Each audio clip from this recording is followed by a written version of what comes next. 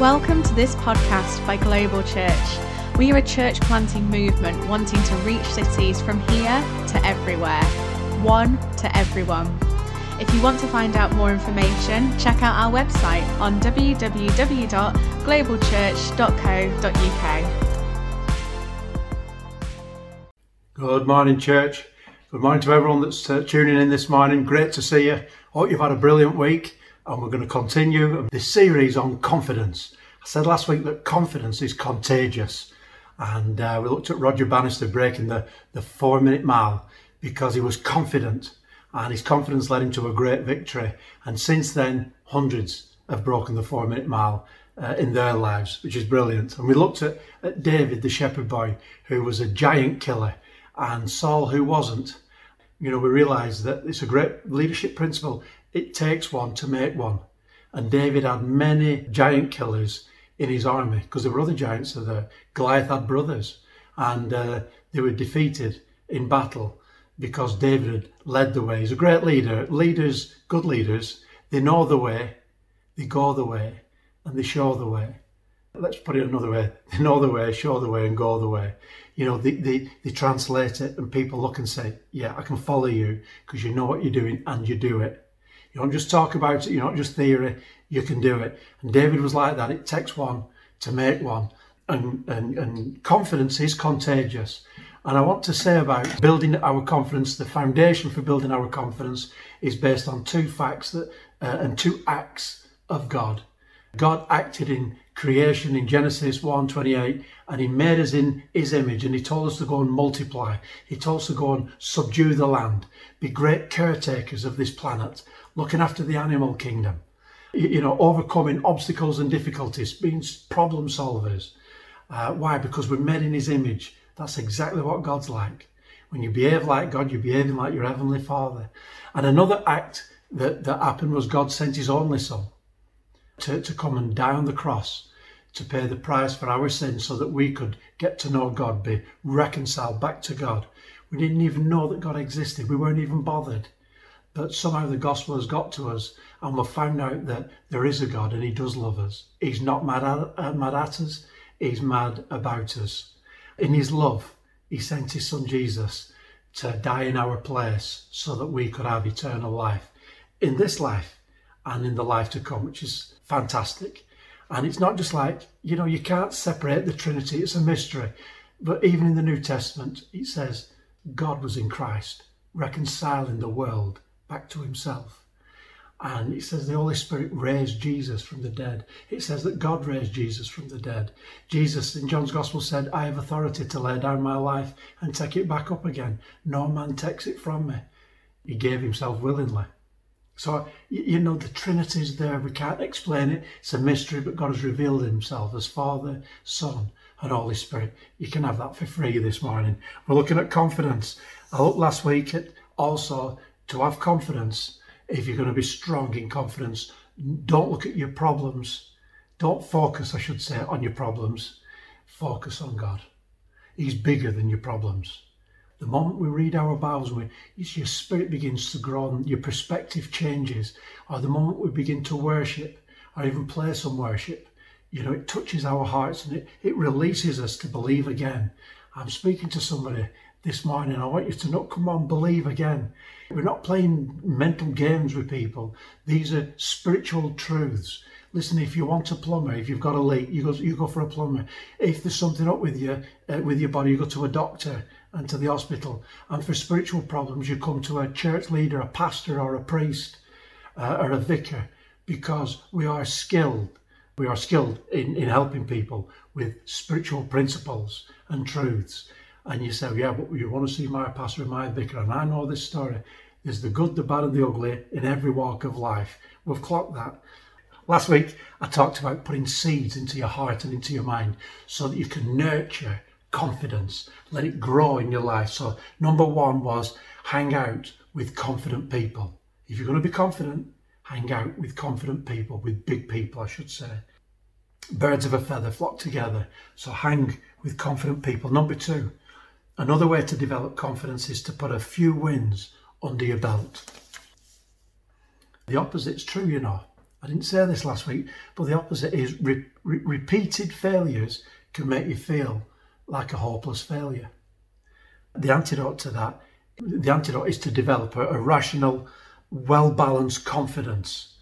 If we're going to do that, we've got to go after victories immediately following our defeats. And there's an old saying, what if you fall off your bike, just get back on it.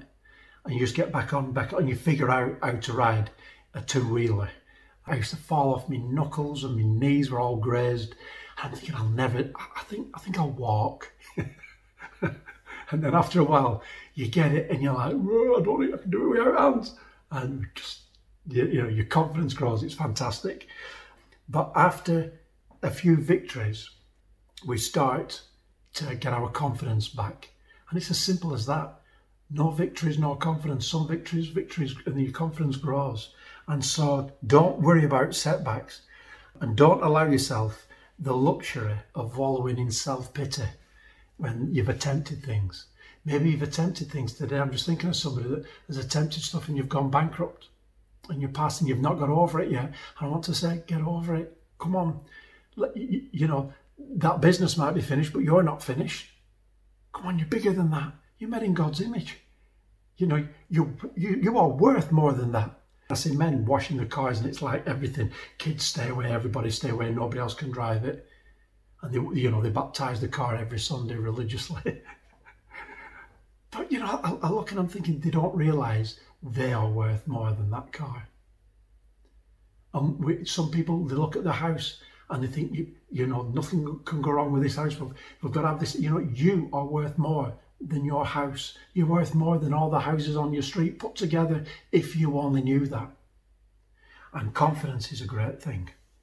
So when you've had some failures, get back on the bike quickly. And if you've gone through things in your life where you've failed, it could be in finances, it could be in family, it could be in relationships. All I'm saying is, I'm not uncaring.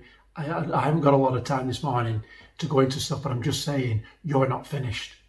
You're not finished. Come on, pick yourself up, go again. Learn from your mistakes, but go again. Don't give up. Don't give up on your dream. You went into business with a dream. Go and dream again. It's time to dream again. You went into marriage with high hopes and that. Go back. And if you can go back to your marriage and put things right, go back and put things right. Humble yourself. Remember, confidence can stoop as well as stretch. And, go back and serve in and win people's confidence back in you. Go again. This is good stuff today. Number 3, a great confidence booster is a personal victory list. I was saying a few weeks back that boxers do this. And building up to a big fight, they go and they have somebody in that's not quite as good, but it gives them confidence because they see how good, and they practice some different moves, and they go in the box and they get sometimes some quick victories under the belt, and it boosts the confidence. And as they get on, the greatest confidence booster is where you knock out a legend. That is amazing.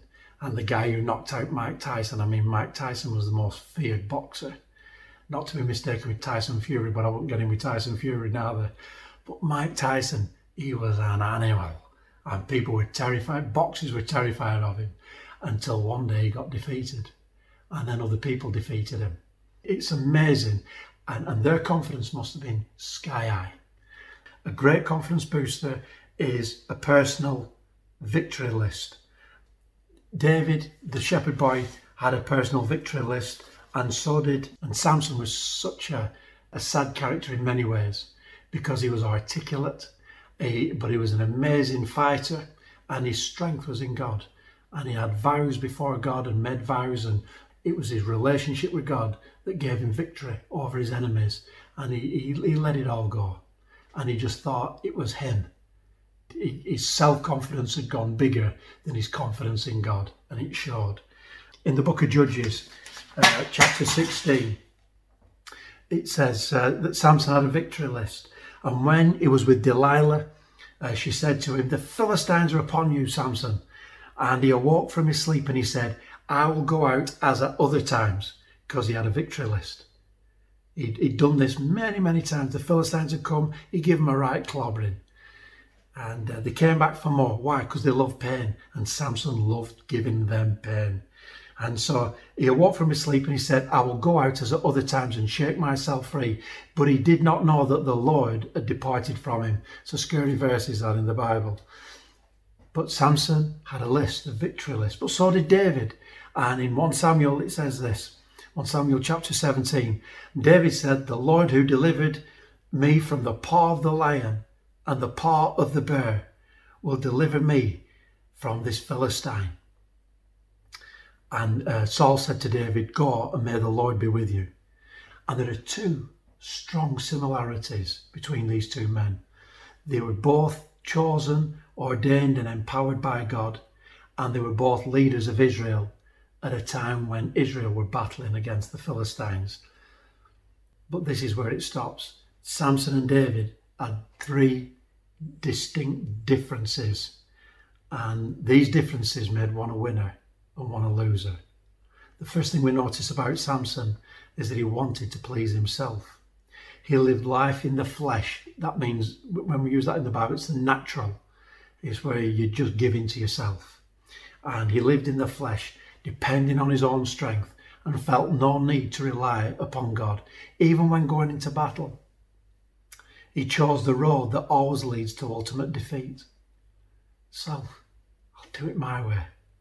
Unlike Samson, David desired to please God. He knew that, left to his own resources, he was already defeated. So he called upon the Lord and went to battle with divine help.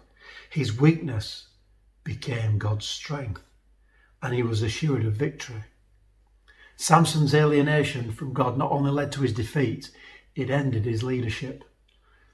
For David, however, this episode with Goliath was the beginning of his leadership. It was the incident that brought him into a position where God could greatly use him. There's a phrase. I wonder what God's got lined up where he wants to use you greatly, but he's got a Goliath for you to defeat.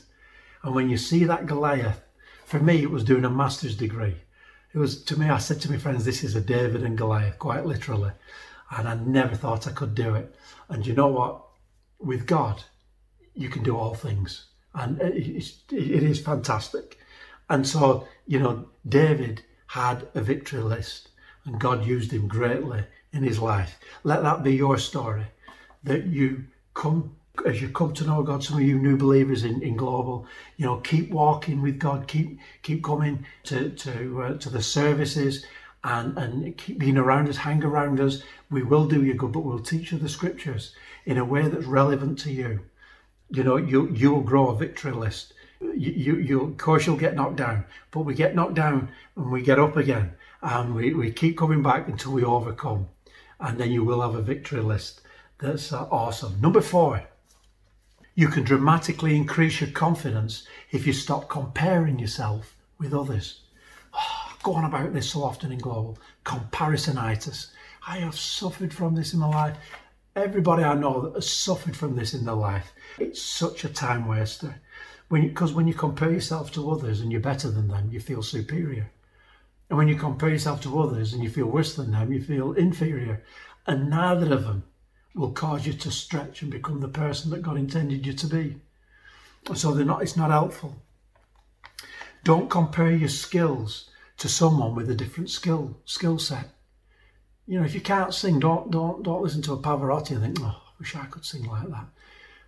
If you're into art and that, and Banksy does another thing, you're like, I'm just going to give up. No. Don't compare yourself with others. And especially if their gifting's totally different to yours. I admire people of different gifting. To me, I don't want to be what they are. I want to admire what they do. I think it's fantastic, and I enjoy it, and I draw strength from it, and it's great. So I don't compare myself that way. But because it's like comparing apples and pears, it's two different things. But here's the problem: is when you see somebody with a similar gifting to you, or a similar personality to you, and you see how they're flourishing, and you think, I might as well give up, and you shrink into your shell, instead of realizing you're same in many ways, dress the same, speak the same some ways, and yet there's a difference. Like I was saying last week about sand, grains of sand and snowflakes. Human beings, there's never been one like you. Do you know there's never been anybody like you that is going to reveal God to this world like you will, with you using your faith? There's nobody like me. There's people that are similar, but they're not like me. I am unique. You are unique. People might be similar, but here's what we do. So often when we're starting out in life, we compare our chapter 1 with somebody's chapter 12 or chapter 20 and conclusion. You know, they are past masters at the art of what they do. And it's wrong for you to compare. You'll give up. They started in fear and trembling often, and in stuttering and stammering, if I can use that as a metaphor, until eventually they found their voice. You know, so, you know, it's like an athlete has to find their stride, and a boxer has to find that punch. And so it takes time. And so stop comparing yourself with others, and you'll increase your confidence overnight. Number 5, find one thing that you're good at and specialize in it until you are a specialist in it. I had a mate who I grew up with, we were at school together, and he came from a one-parent family, and he became a painter and decorator, did his apprenticeship. I did an apprenticeship with him. I lasted 6 weeks, and but he went on. And I remember him starting, he used to come, my mum used to get him in to do some decorating for us. She was a great encourager, my mother. And so she'd pay him for what he did, and he was grateful. Anyway, the thing was that he started to charge really high prices. People around him in his circle and sphere of influence used to go, well, who does he think he is? He charged, you know, don't go for him. He charges exorbitant prices. Who does he think he is? And yet the right people used to say, this is really good. His work is excellent. He's worth every penny. And they used to get him back regular. And I remember him buying his own house. I remember him, and he's married to a lovely lady who worked in the bank. I saw him building his life up, and he wasn't arrogant. He was just definite. But I noticed he separated himself as well. He had to do that because his close friends as was, some of them used to bring him down. I didn't, because I loved him, and I still do, and I admired him, and I watched how he pulled himself up. He had a great upbringing with his mum, great woman and great family, but I said he's come from a one-parent family, so immediately he's disadvantaged, and yet he overcame it, and he specialised in what he was good at, painting and decorating. And you know, today he lives in Australia. He's built his own house out there. And, you know, he built, I mean, he's just an amazing character. But his confidence grew. Why? Because he specialised in what he was good at. The Apostle Paul said, this one thing I do. You know, let's do that one thing. What is it that you're good at? And leaders, good leaders, know that they help their followers the most by helping them to discover their special giftedness, encouraging them to develop it, and training them how to use it. That's what a good leader does. They help people to discover their special giftedness, encourage them to develop it, and train them how to use it. And I've loved being in ministry for almost 40 years. I've loved it. Somebody said the other day, I heard him say, somebody asked him, when are you going to retire? He said, in order to retire, I have to become employed. And I knew what he was saying. He was a property developer, and he was brilliant, an old character. And what he was saying is, I've loved what I've done. This is not a chore to me. I've loved what I've done. And I'm the same. I love it. I love building church. I love building God's kingdom. Of course you get awkward people, but that's how you grow. The situation and the personalities. You've got to grow your skill set to help people, or even to challenge people and move them on. Because not everybody that comes to you should stay with you. Sometimes the people that come to you, they're not necessarily God's blessing. Number 6, begin to develop a knowledge of people and product. This is how you grow your confidence. Remember, success is only 15% of knowing your product, but you need to know your product.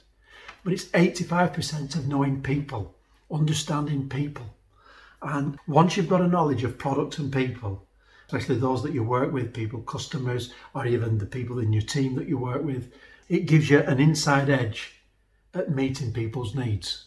When you get them, you know how to meet the needs. You become a better servant to people.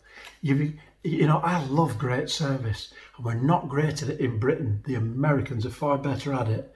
But, service in our country is so abysmal sometimes. And, you have to ask sometimes in a cafe, have you got sugar? I feel like the smoker in the midst. I'm the one that still has sugar in my coffee. Have you got sugar? Have you got a spoon to stir it with? I mean, it's as painful as that sometimes. And you think, for goodness sake, understand people. Know that you're there to do a job. You're not there to look pretty. You're there to do a job. Serve the customers. Know your product. Offer them things. Don't just go, well, what do you want? Work at it. When you've got a knowledge of people and product, you've got an inside edge of knowing how best to serve them or to facilitate them in what they want to do. I've got some great talent in the church. One of our ladies, she works with autistic children, and she's got her own business. And you know what? She is absolutely amazing. She really understands these children, and she really understands what the parents are going through, the difficulties that come with autism. And she is so patient. She is brilliant. And I've got another one of my leaders. He's planting a church, him and his wife, and he delivers craft ales to different bars and wine bars around the north here. And he doesn't just deliver, he goes in and has a coffee with them. Well, he tells me he has a coffee with them. But he goes in and he spends time with them. And he gets to know them. He don't just drop a delivery off and give them an invoice and they pay him or whatever. No, he goes in, spends time with them. Why? Because he gets people and he's brilliant with people. Those are the 6 things that I wanted you to know about. And I want you to grow in confidence. Why do we have confidence? Because it's contagious and we can instill it in other people. We serve other people. We become bigger people. Confidence will enable you to stabilize as a human being content, whatever your situation, knowing that all that you're going to need, your present day necessities, are going to be provided for. It stabilizes you, does confidence. You drop you anywhere in the world and you think, I'll thrive. I won't just survive, I will thrive. And, confidence helps you to stretch in life, stepping out in faith, having a go at new things, learning new skills. It's trying a new job, starting a different career, starting a business, getting married, having children. It's fantastic. And confidence will help you to stoop and serve. Stoop and serve people in the church, stoop and serve people that you work with, serve people that you meet in life. Joy comes when you serve. We used to say joy stands for Jesus first, others second, and yourself last. You get the point. It's not a selfish life. It's a life that's full of colour and full of energy. Confidence is a beautiful thing. From the team here at Global Church, thank you for listening to this podcast. Please check out our other messages available on the website.